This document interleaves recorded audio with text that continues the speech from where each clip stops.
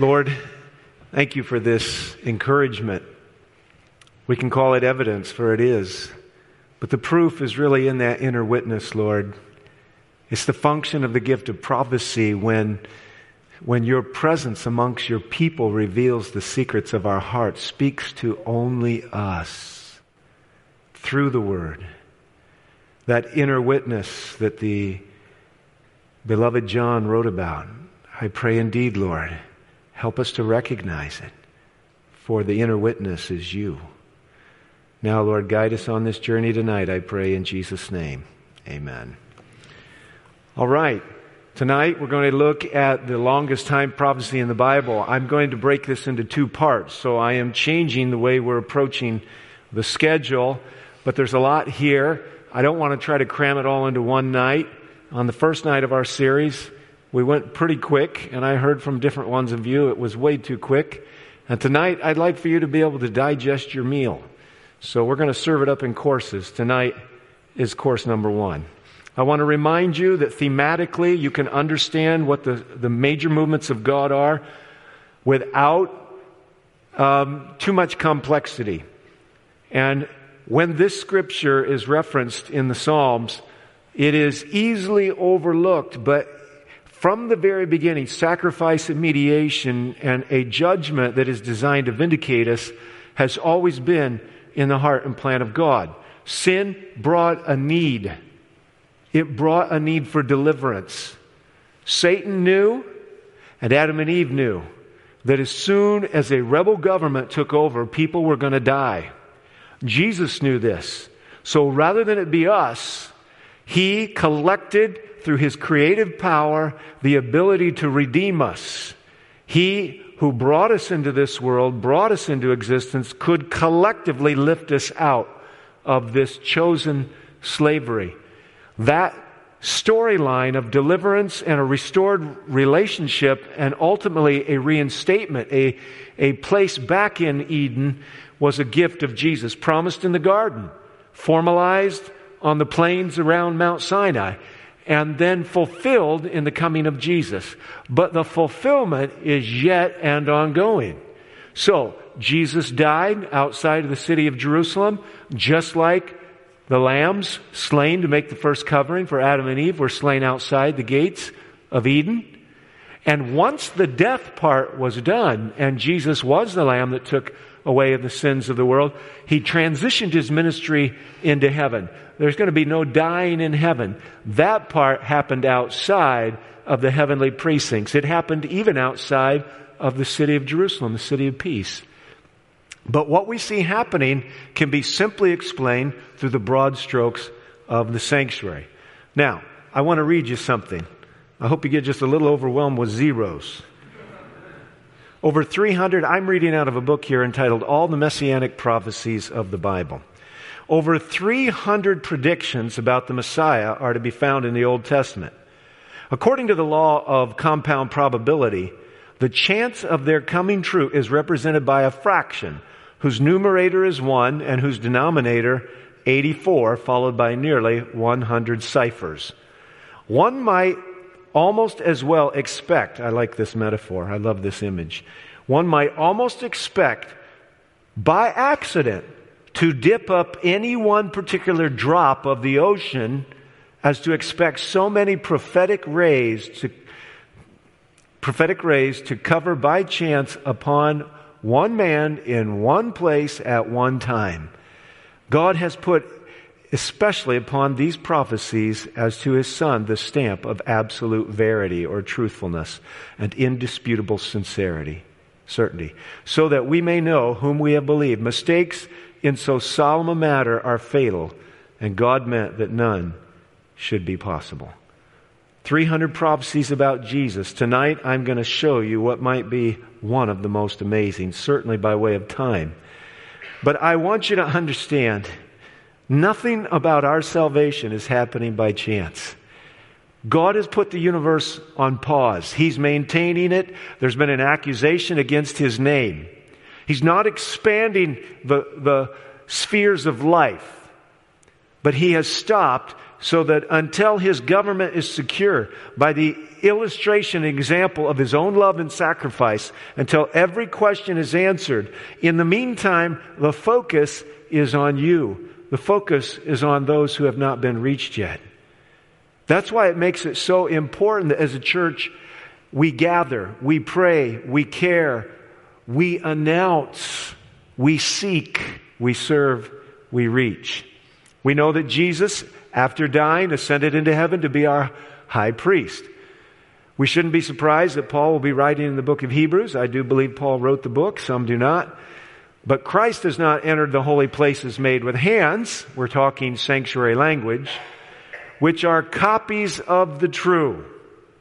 So the one that Moses made, and the one that Solomon made, and the one that was built in the era of Ezra and Zerubbabel, which Herod remodeled and expanded, 3 different temples, all of those were based on a pattern. It was a heavenly pattern. So Jesus, after fulfilling his prophetic role as the Lamb of God, ascends to heaven to fulfill his role as our high priest. It is a heavenly sanctuary. We saw that there was the sacrifice, the mediation, and the judging, which was designed to vindicate us. It was to be in our favor. There is deliverance through the Lamb, power through the relationship, and restoration through the pronouncement of our judgment, our vindication. And what we can see is that this is revealed at the cross. The power of the new relationship that is opened up by Jesus is revealed by the outpouring of the Spirit on Pentecost. And the 3 angels' messages are going forward so that before the work in the most holy place ends, everybody can know. And everybody ought to know. God has made provision. So, we see our record cleansed, we see our relationship restored, and we see a reinstatement. Eden will be ours again. Eden will be a part of the New Jerusalem and the world remade. This is what John writes, and when he has come, he will convict the world of sin and of righteousness and of judgment. It can sound just a little bit ominous. But tonight, I want you to see in this scripture the threefold ministry of Jesus. He comes and he convicts the world of sin because they don't believe. They have no hope. They have nowhere to go.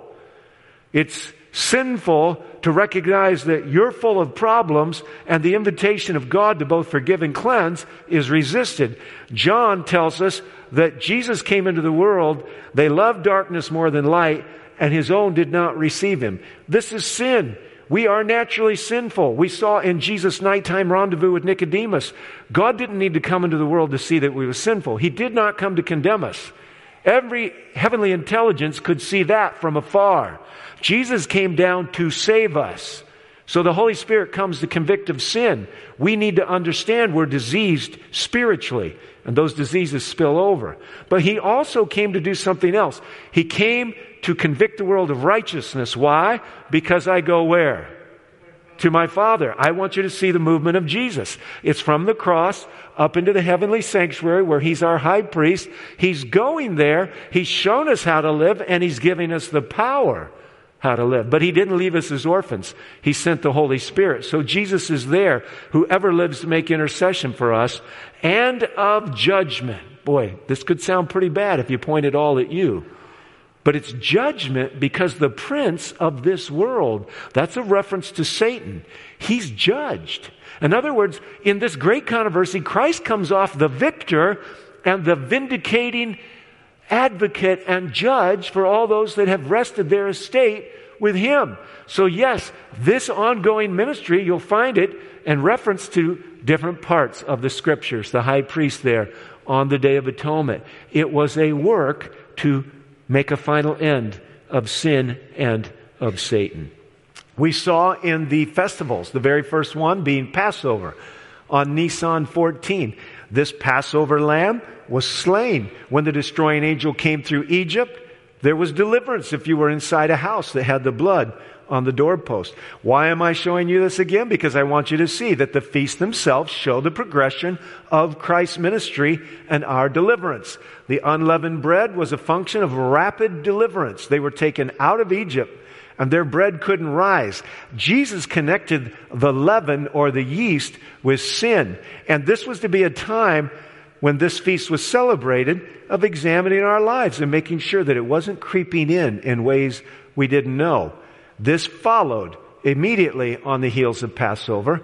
And during that Passover weekend, when Jesus came and was the Lamb who became slain, during that weekend, Christ brought first fruits to life. There were others who were resurrected on that weekend, and Jesus took them back to heaven. So we see now we're progressing through the spring feasts, which are about grains. They're about Jesus, the bread of life, the provision for the soul, the spiritual strength for who we are. And then Jesus telling the disciples to wait in Jerusalem as he's inaugurated in heaven, as that relationship is opened up by the merits of his blood, his sacrifice, sends, the Spirit of God comes down and power is on the disciples in ways you never saw before. They were converted at the cross. 3.5 years of walking with Jesus, and they were not converted. But when they beheld Jesus and a new frame of understanding broke upon them, and they realized that Jesus was the suffering servant of Isaiah, and that Jesus had to pay the price of our sins, and they saw the depth of self-centeredness in their lives, arguing over who would be the greatest on the very night Jesus' heart was weighed down with what was in front of him. They were changed people.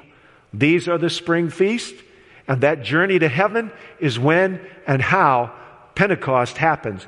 God pours out His Spirit. Jesus is now opened the door for a direct line to God. And that's what Paul said. Let us come boldly before the throne of grace. You don't have to go through a man. The only man you go through is the God-man, Jesus. He opened the door up. The deepest, darkest secrets of your life, as they become known to you, those chapters you don't want anybody else to know about, Jesus knows about them, but nobody else needs to know. They can be covered by His blood. This is a progression of Christ's ministry in the spring festivals. The first segment relating to sacrifice, the second as a function of mediation, an open door. Now let's go to those fall feasts again, the Feast of Trumpets, which started yesterday. Appreciated Grant Lubert getting that ram's horn to make a few noises for us. Yesterday was the beginning of the Feast of Trumpets for those that are celebrating it. 10-day invitation to prepare for the Day of Atonement. Day of Atonement will come 9 days from now. Both of these feasts will be followed by a great celebration, because when the Day of Atonement was over and the sin problem had been shown to be legitimately not God's but Satan's, when God's people have been vindicated, and when we are received by Jesus, our journey home will be in anticipation of a great celebration. So, Feast of Trumpets, it's the time to get attention. Judgment is on the way. It is intended to be vindication, but it's only vindication if you have confessed, if you have put a knowledge of your sinfulness and your sins into the hands of a sin-forgiving, sin-pardoning, and sin-cleansing God. When that day was over, 5 days later, the Hebrews, all men that were of age of accountability, came to Jerusalem. This was a required feast, and they celebrated. Friends, the marriage supper of the Lamb is what Jesus is waiting for. He's looking forward to closing this chapter. Only one thing really stands between Him closing it and our celebration, and that's that the world might know. This was one of the admonitions and signs Jesus told us about, and that is that this gospel of the kingdom will be preached to every kingdom, tribe, nation, and people, and then the end will come. So here we have the dynamic of judgment. When judgment is finished and God's people have been vindicated, then it'll be time to celebrate, and what a great day it will be. God always sends a message to prepare His people for major worldwide events which will affect their spiritual destiny, and this is what the Bible says. God does nothing without announcing it through His prophets. Now, if all you knew was what I've shared with you over these last several nights about God's plan of salvation in the sanctuary, and then what I've shown with you about a progression of ministry through the feast, wouldn't you expect that before Jesus came the first time, and before Jesus comes back the last time, God will put down some prophetic markers so the world could know time is running out. Deliverance is almost here. It's one thing to know thematically and in general what the Bible says. It's one thing to see it in symbols and types. It's another thing to see it spelled out. So we are not surprised that one of the last messages of the book of Revelation is a message of the everlasting gospel.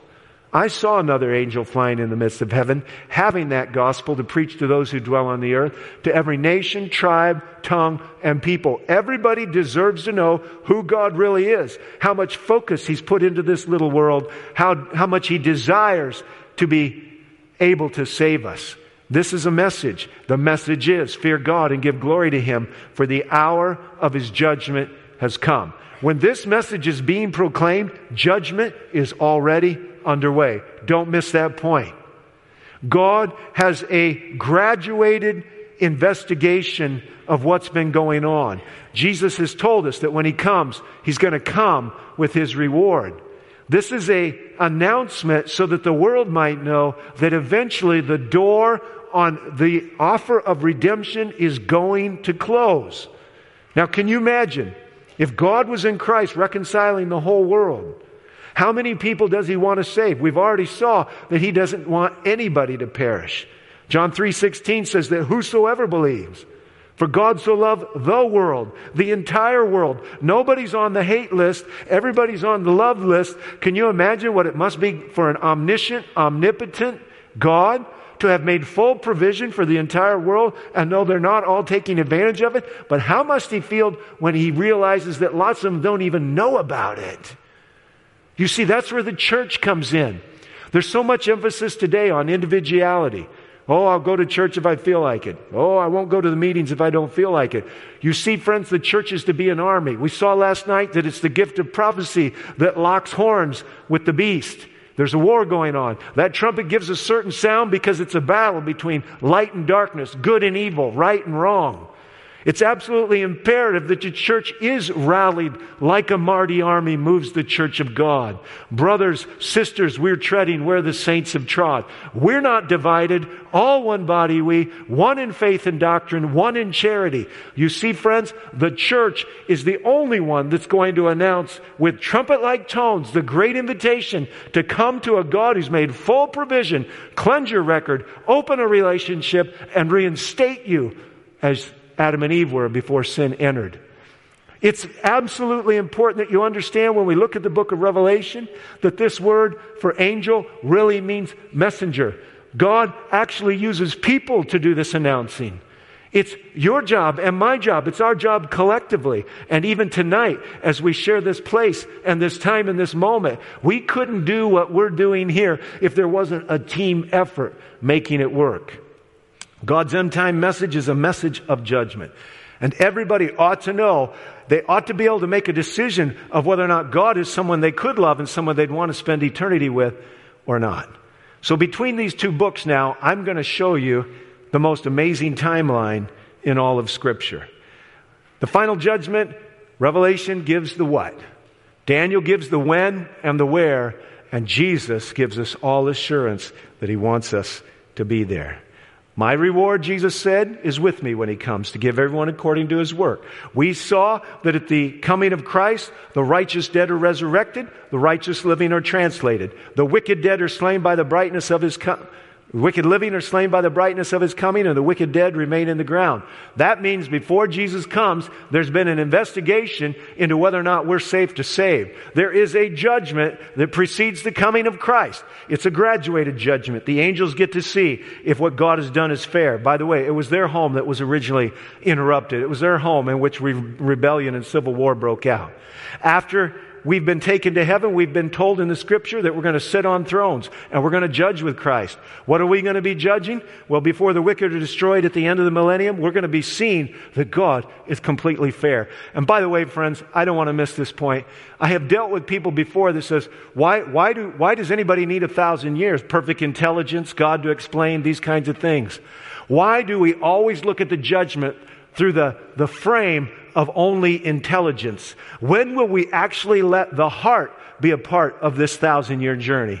It's way too much for somebody to think that the end is completely forever. When somebody we love dies, the Bible says, don't weep, don't cry, don't grieve like everybody else, because you know there's a morning coming, there's a resurrection.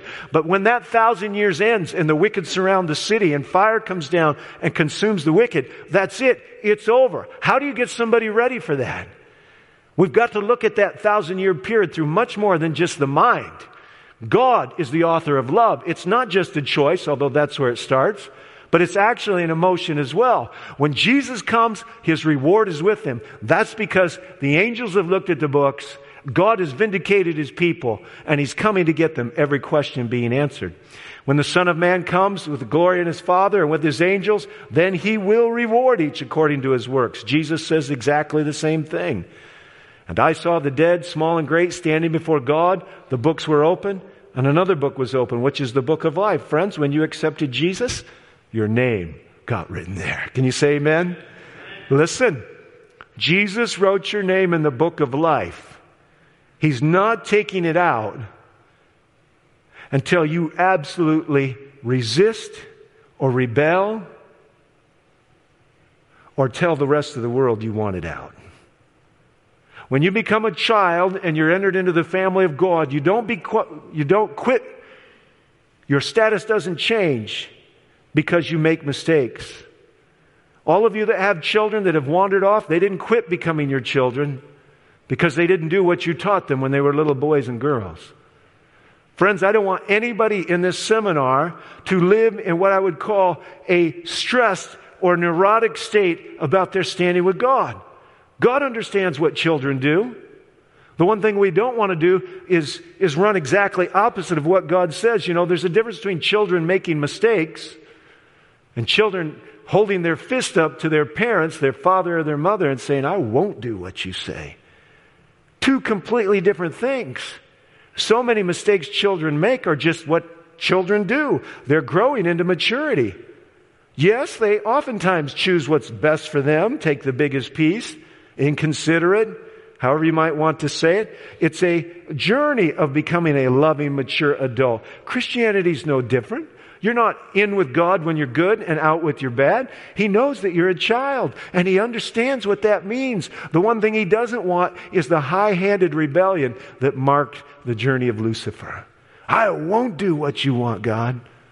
Now, mind you, there's lots of lackadaisical approach to relationships these days, both in marriage, in parenting, and with God. And God is the most intense lover there is. And He is looking for an undivided heart. You can't even create or give Him that, friends. One of my favorite prayers comes from a book called Christ Object Lessons, which says, Lord, take my heart. I can't give it. It's your property. Keep it pure, for I can't keep it for you. It's such a beautiful prayer. Save me in spite of myself, my weak and Christ-like self. Mold me and fashion me and raise me up into a pure and holy atmosphere where the rich currents of your love can flow through my soul. Friends, when I pray that prayer, I've got hope. My heart doesn't always go after God, and I know it. But I can come back to God. But my name's written down in that book, friends. I'm not giving up. Jacob had 12 kids. Have you ever read the book of Genesis? Not one of them was very good. Even Joseph was kind of what we might call a spoiled, I hate to say, brat. But I think the other 11, or at least the other 10, were convinced he was. But I want to tell you something. Their names are on the gates of the city in the New Jerusalem. That means that over the course of their life, their daddy's prayers were heard. And after he was dead, some of them, even the worst, you know who the two worst were, don't you? Simeon and Levi. That's right, friends. The Levites became the preachers. They became the ministers to the whole nation of Israel. I want to tell you, God is a miracle-working God. I pray often. I say, Lord, you gave me my children. I gave them back to you. They gave themselves to you. They are not Satan's property. Save them. And I'm here to tell you today, God will not run over the will of anyone. But I serve an omnipotent God, and I know what was in the hearts and is in the hearts of different ones. I don't know all, but I know part of what was in the hearts of my children, and I know this.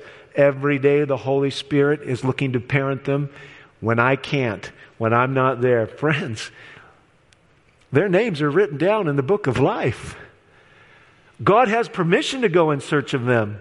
God has permission to come into their lives in ways that the others who have never made that choice have. Tonight, I'm inviting all of you. Give God permission to write your name down in the book of life. If you're in this auditorium tonight, or if you're watching me online, I'm inviting you tonight. Follow the simple steps of confessing that you have a need. You're a sinner. You're lost. Believe that God loves you. Confess your sins. Accept the fact that He's forgiven them. He's promised. It's on His Word. And then plan on being with Him in eternity and let Him show you how to live for Him now while you're walking the planet. This is an amazing invitation. The dead were judged according to their works. Yes, there is a book of remembrance as well, friends. But that's where the blood of Jesus is blotting things out for me. How about for you? Things which were written in the books. Lucifer originally created quite a problem in heaven. He stood right next to God. He began doubting God, and he sowed the seeds of doubt. He started a huge civil war. He questioned whether or not God was fair, God was loving, God was kind. The truth of the matter is, God had nothing to hide. He was who He was wherever He was. And as an omniscient, omnipresent, omnipotent God, that was everywhere. Lucifer himself came to the place where his view of God was so twisted that even though he stood in the presence of God, he didn't even know who God was anymore. And you can do that too, friends. The other night when I was talking about conspiracies, I quoted from a woman by the name of Ellen White, "When you look for evil, you become evil."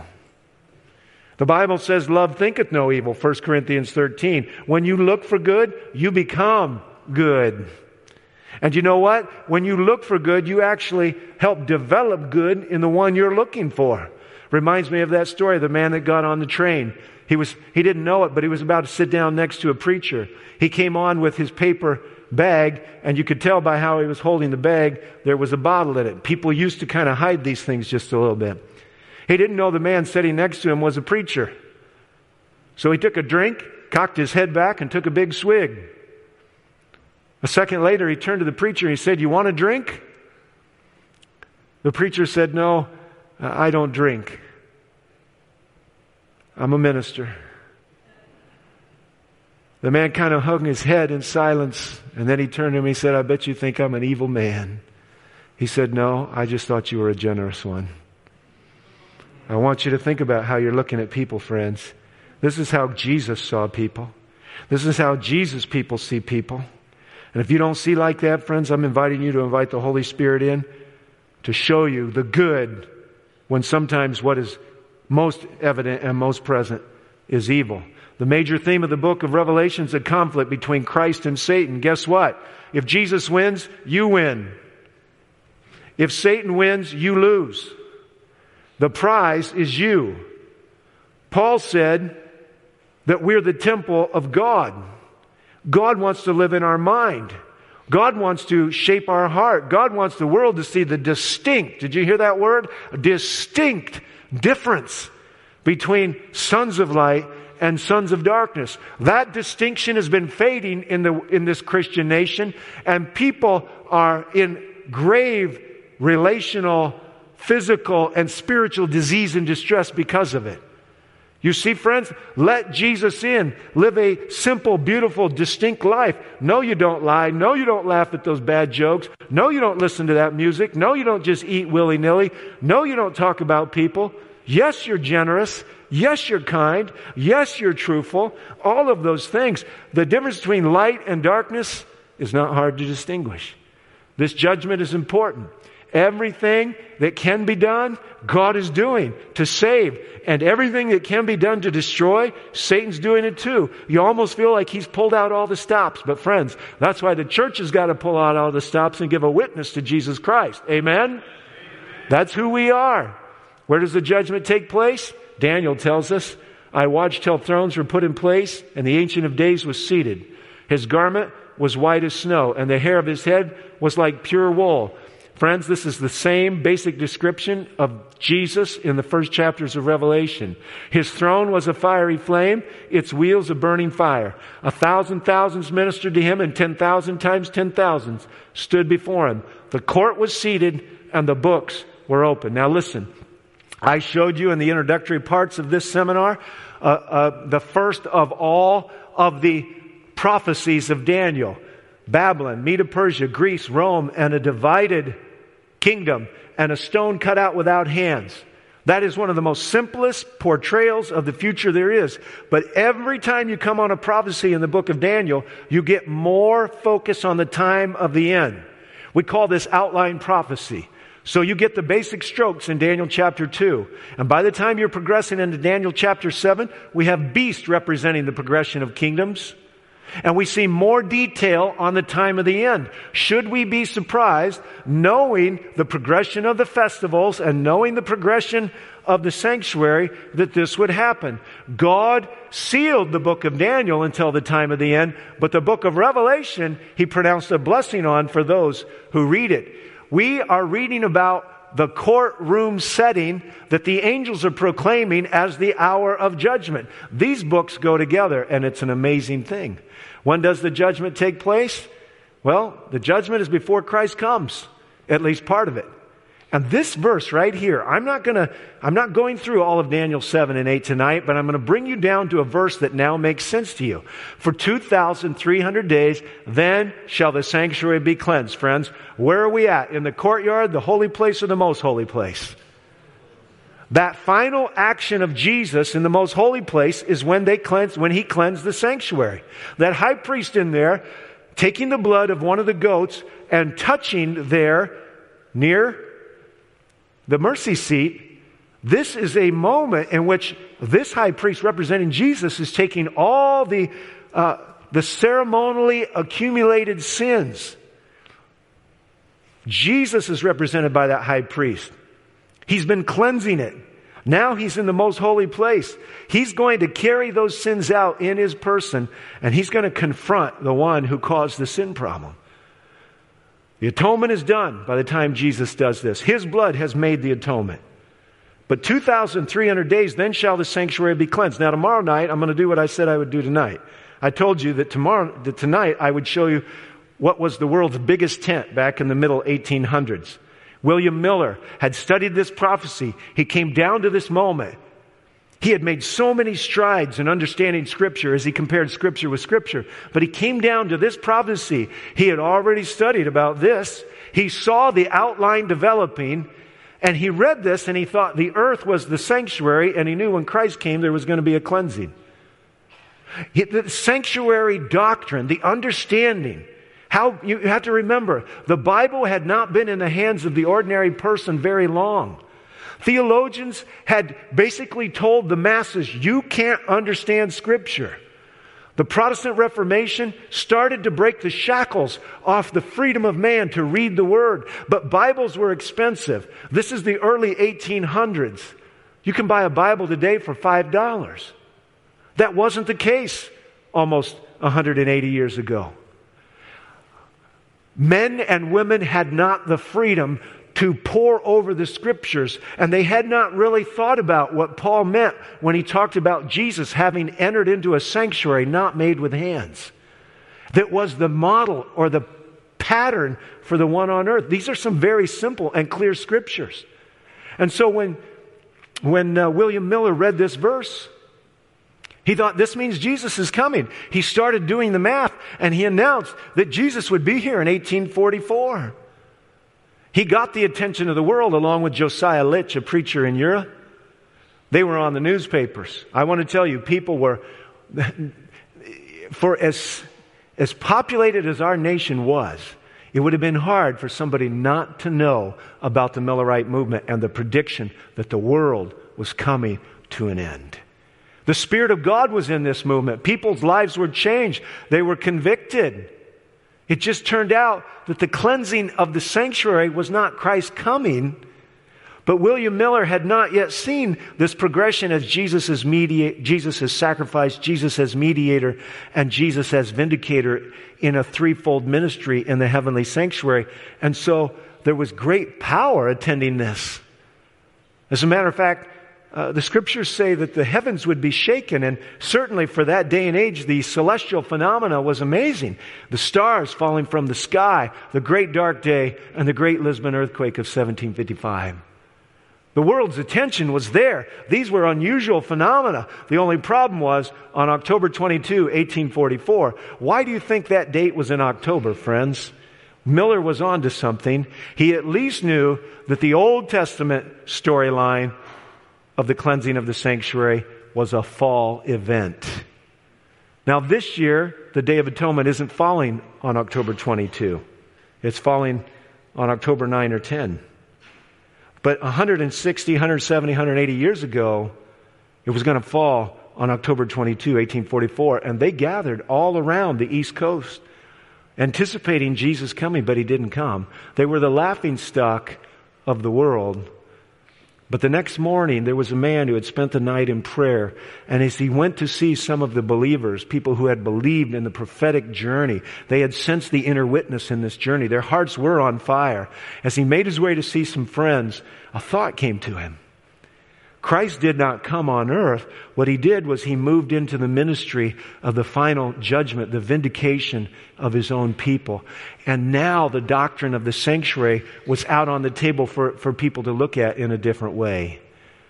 It was a disappointment, but it led to a greater understanding. 2,300 days, then the sanctuary shall be cleansed. Understand, Son of Man, that the vision refers to the time of the end. 2,300 days, then shall the sanctuary be cleansed. So what does this mean? Well, we've been talking about this. I'm not going to spend a lot of time here. We've been over all of this. Jesus is the Lamb, Jesus is the priest, and Jesus is our vindicating judge. But one thing I do want you to know before we move on is that once this doctrine was understood, there were many who decided that they couldn't endure the derision and the embarrassment. They weren't really engaged for the right reason, and they left the message and the movement behind. Now, friends, could we get one thing perfectly clear? Spiritual misunderstanding on a part of a prophecy does not mean there's nothing of substance in the prophetic workup to the disappointment. How many prophecies did I say there are that predicted the coming of Christ? Over 300. They're all examined in this book.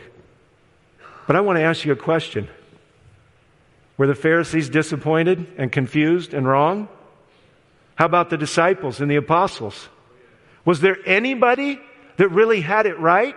They were looking. Simeon and Anna, when Jesus were born, were in the temple. And when Jesus as a baby was brought in, the Holy Spirit said, "This is the one." And Simeon took him up in his arms and said, "Now that I've held him in his arms, I can die, for I've seen the consolation of Israel."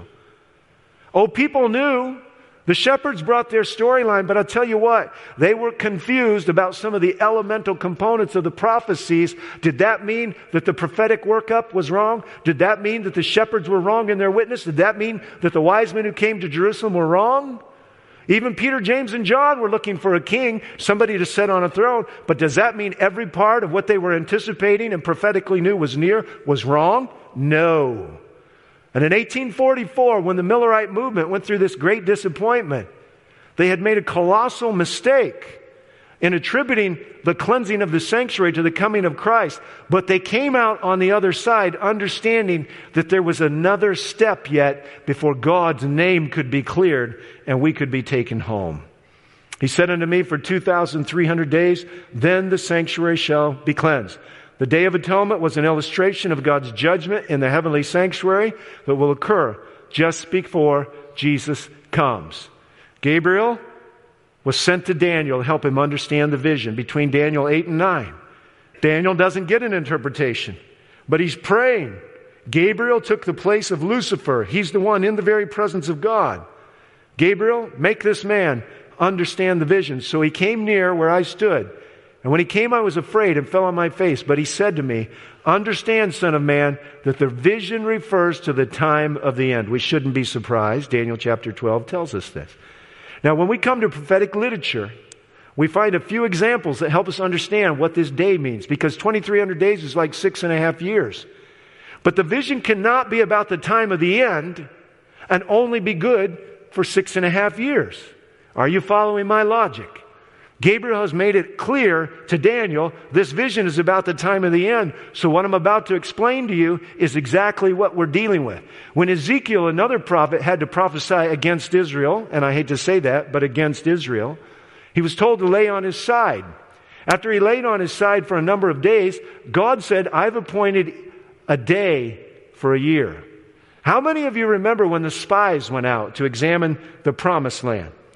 How many days were they out there? 40.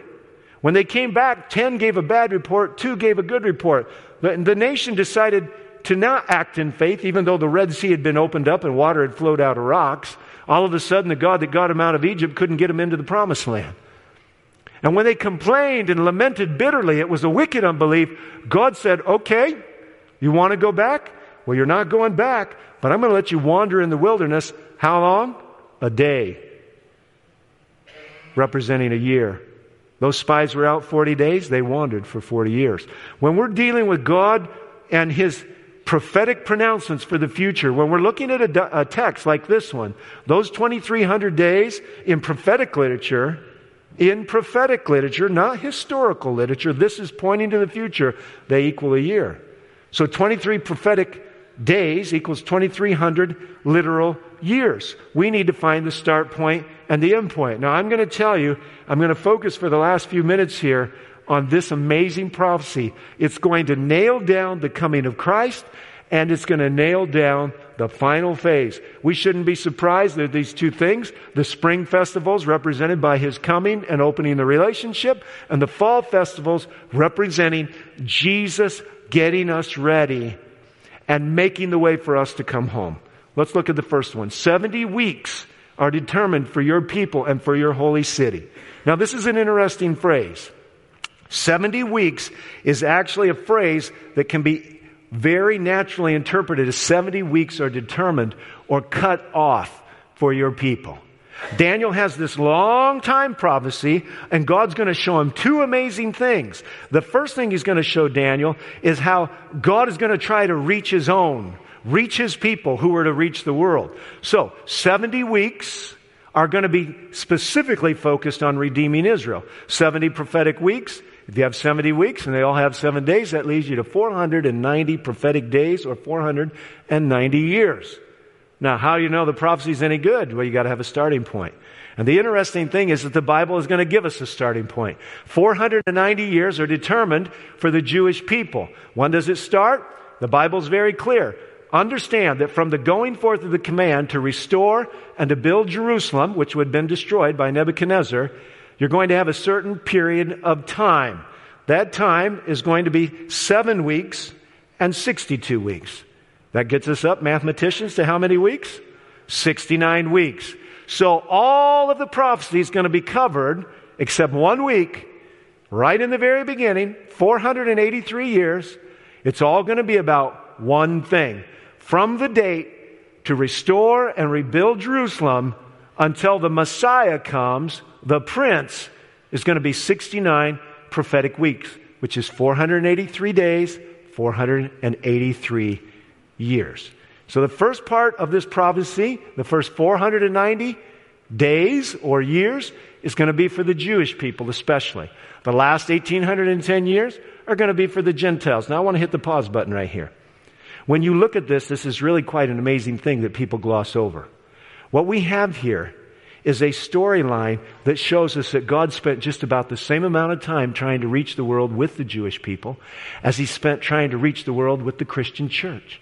From the days of Abraham up until the days of Christ are about the same amount of years as from the special time that's set aside for the church filled with the Holy Spirit to go forward. So these 1,810 years aren't that much different in time than the almost 2,000 years that God spent prior to this, working especially with the Jewish people.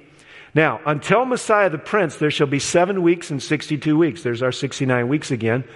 Messiah means anointed one. And the interesting thing is, this prophecy predicts with exactness the day in which Christ would inaugurate his Messiah ministry. On the day He was baptized, the Holy Spirit was poured out on Him. The dove was above Him. God said, "This is my beloved Son, in whom I'm well pleased." This prophecy pinpoints with clarity. If you were a Jewish person and you kept track of how your city was destroyed and how it was rebuilt and the coming of the Messiah, everyone that had been studying was somewhat aware that they were near the time when the Messiah would appear. How do you think the wise men showed up in Jerusalem at the time of his birth?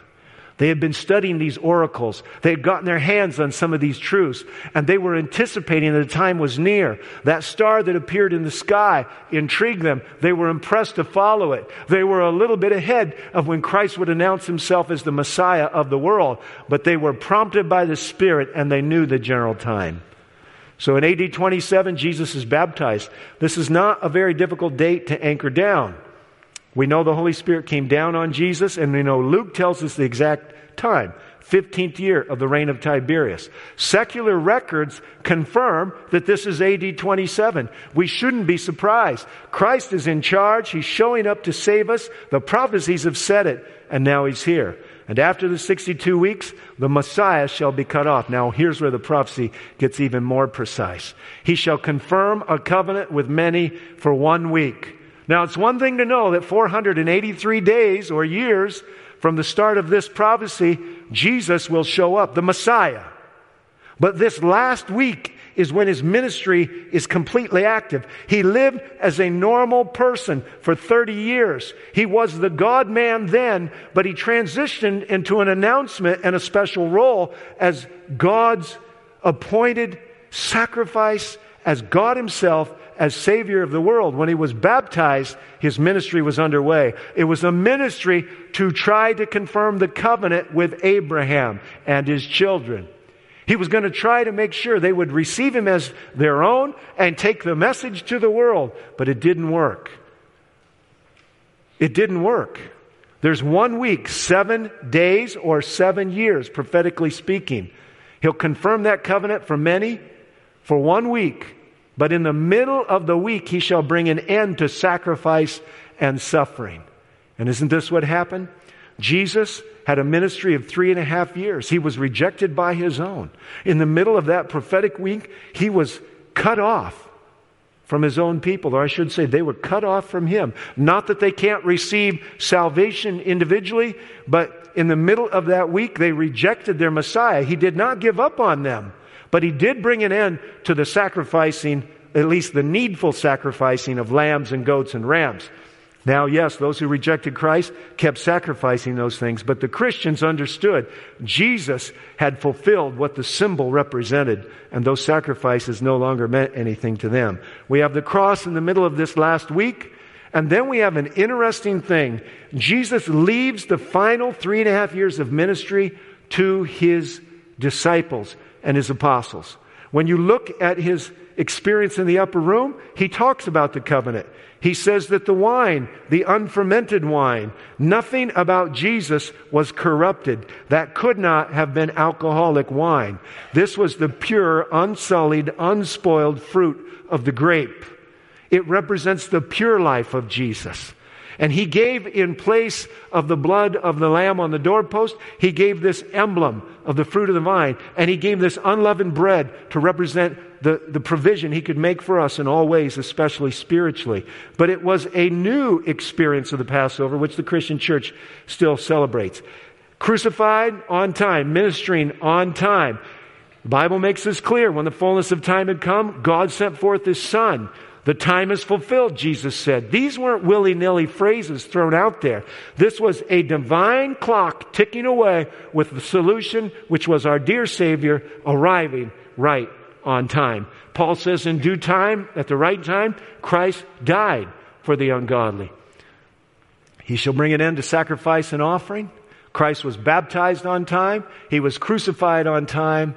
And he asked his apostles, minister here in Jerusalem, then minister beyond. But they weren't to go beyond until they attempted to confirm the covenant. So what happens in the end? There's a man by the name of Stephen. 3.5 years have gone by since Jesus was crucified. Stephen is called into court. It is before the Sanhedrin. He begins a sermon. In that sermon, the trumpet gives a certain sound. The prophetic gift is operative.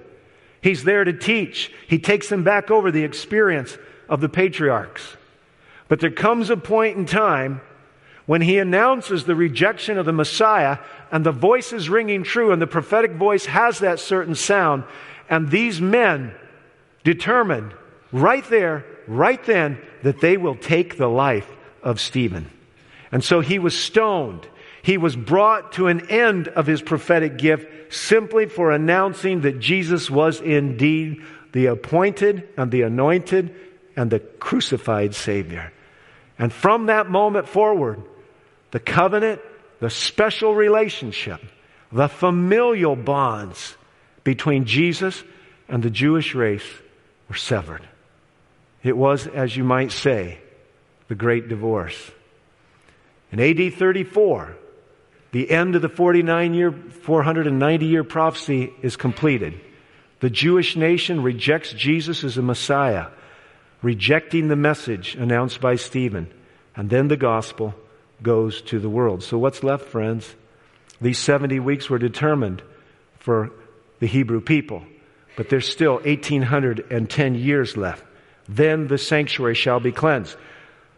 For 2,300 evenings and mornings, then shall the sanctuary be cleansed.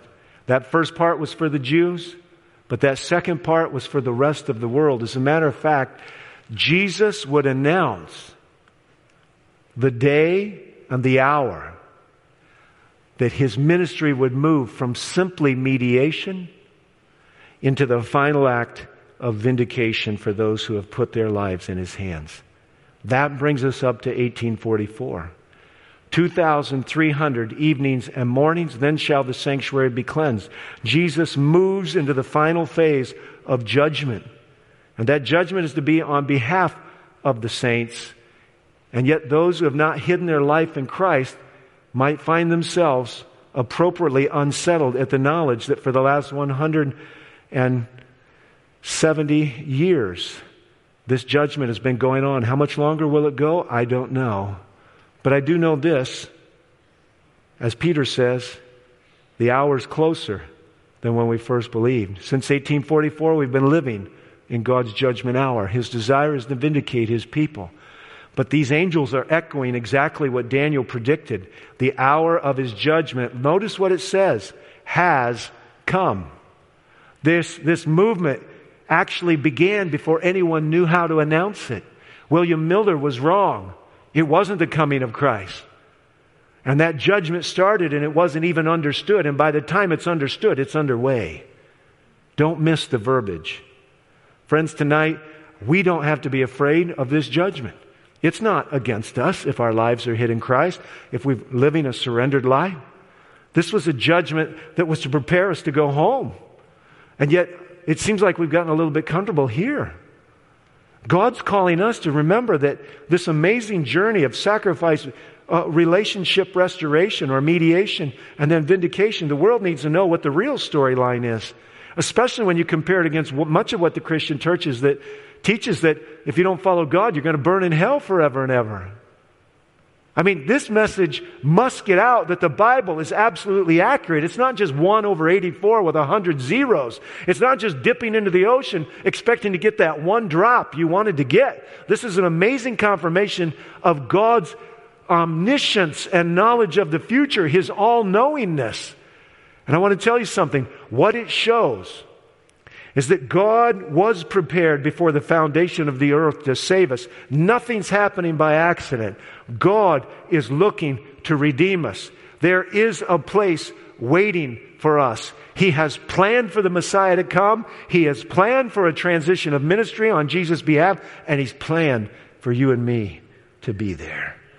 And tonight, friends, I want to extend the invitation one more time. We are living in the symbolic. Actually, we're past the symbolic. We're living in the actual day of judgment. And in the same way that the Feast of Trumpets began yesterday, and there was a call to look at your life, doesn't Peter echo this call? Doesn't he say, be sober, be vigilant? For your adversary, the devil, goes about like a roaring lion looking for someone to devour.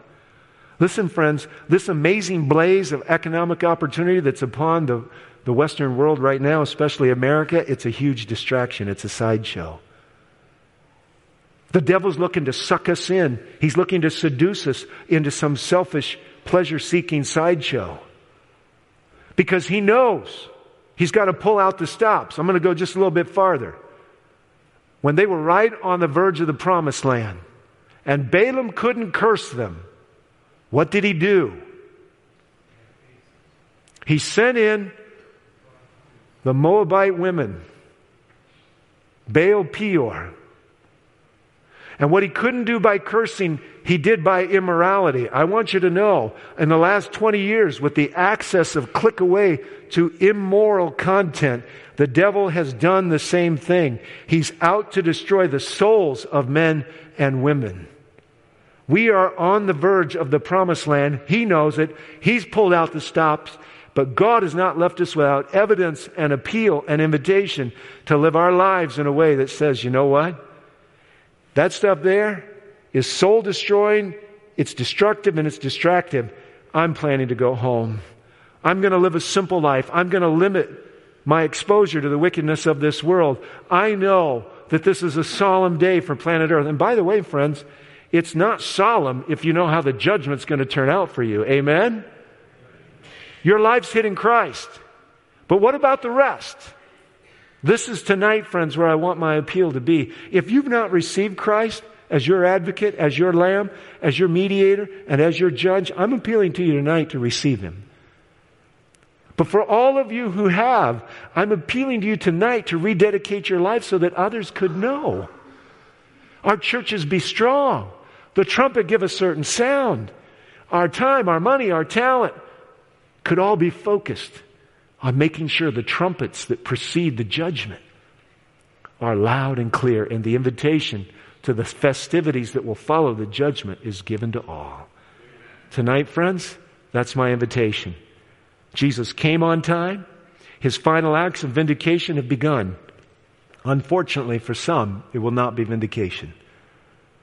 But it could be, and it should be. And tonight, I'm inviting you to let it be for yourself and to make a determined decision to make sure your life is given away for a world who doesn't know. So tonight, friends, we've looked at the most amazing time prophecy in all the Bible. Did you get it all tonight? No? I'll go over it a little bit more tomorrow night, and I'm going to show you some amazing things tomorrow night. Let's pray. Lord, we're pressing on. The trumpets blew for 9 nights, 9 mornings, 9 evenings before the Day of Atonement. It just so happens to be, Lord, that's where we are in this seminar. I'm praying, Lord, give us strength for the last 3 nights. What might you do to change how we're living? What might you do to change our focus? What might you do to expand our understanding? I don't know, Lord, but I'm praying, revive this church. Revive the hearts of the people in this room and those that are watching on the internet. I'm praying, Lord, may they know there is a God who sits enthroned above the circle of the earth, and His desire is to change our lives and bring us home. Thank you for what you've done to bless us, Lord. May it not be weaponized against us to love this world, but may we weaponize it to warn and invite and win this world. Guide us now and bless us in our fellowship. Bring us back again tomorrow night and help us to press on in this journey of Jesus on prophecy. In your Son's name I'm praying, Lord. Amen. This media was brought to you by Audioverse, a website dedicated to spreading God's Word through free sermon audio and much more. If you would like to know more about Audioverse, or if you would like to listen to more sermons, please visit www.audioverse.org.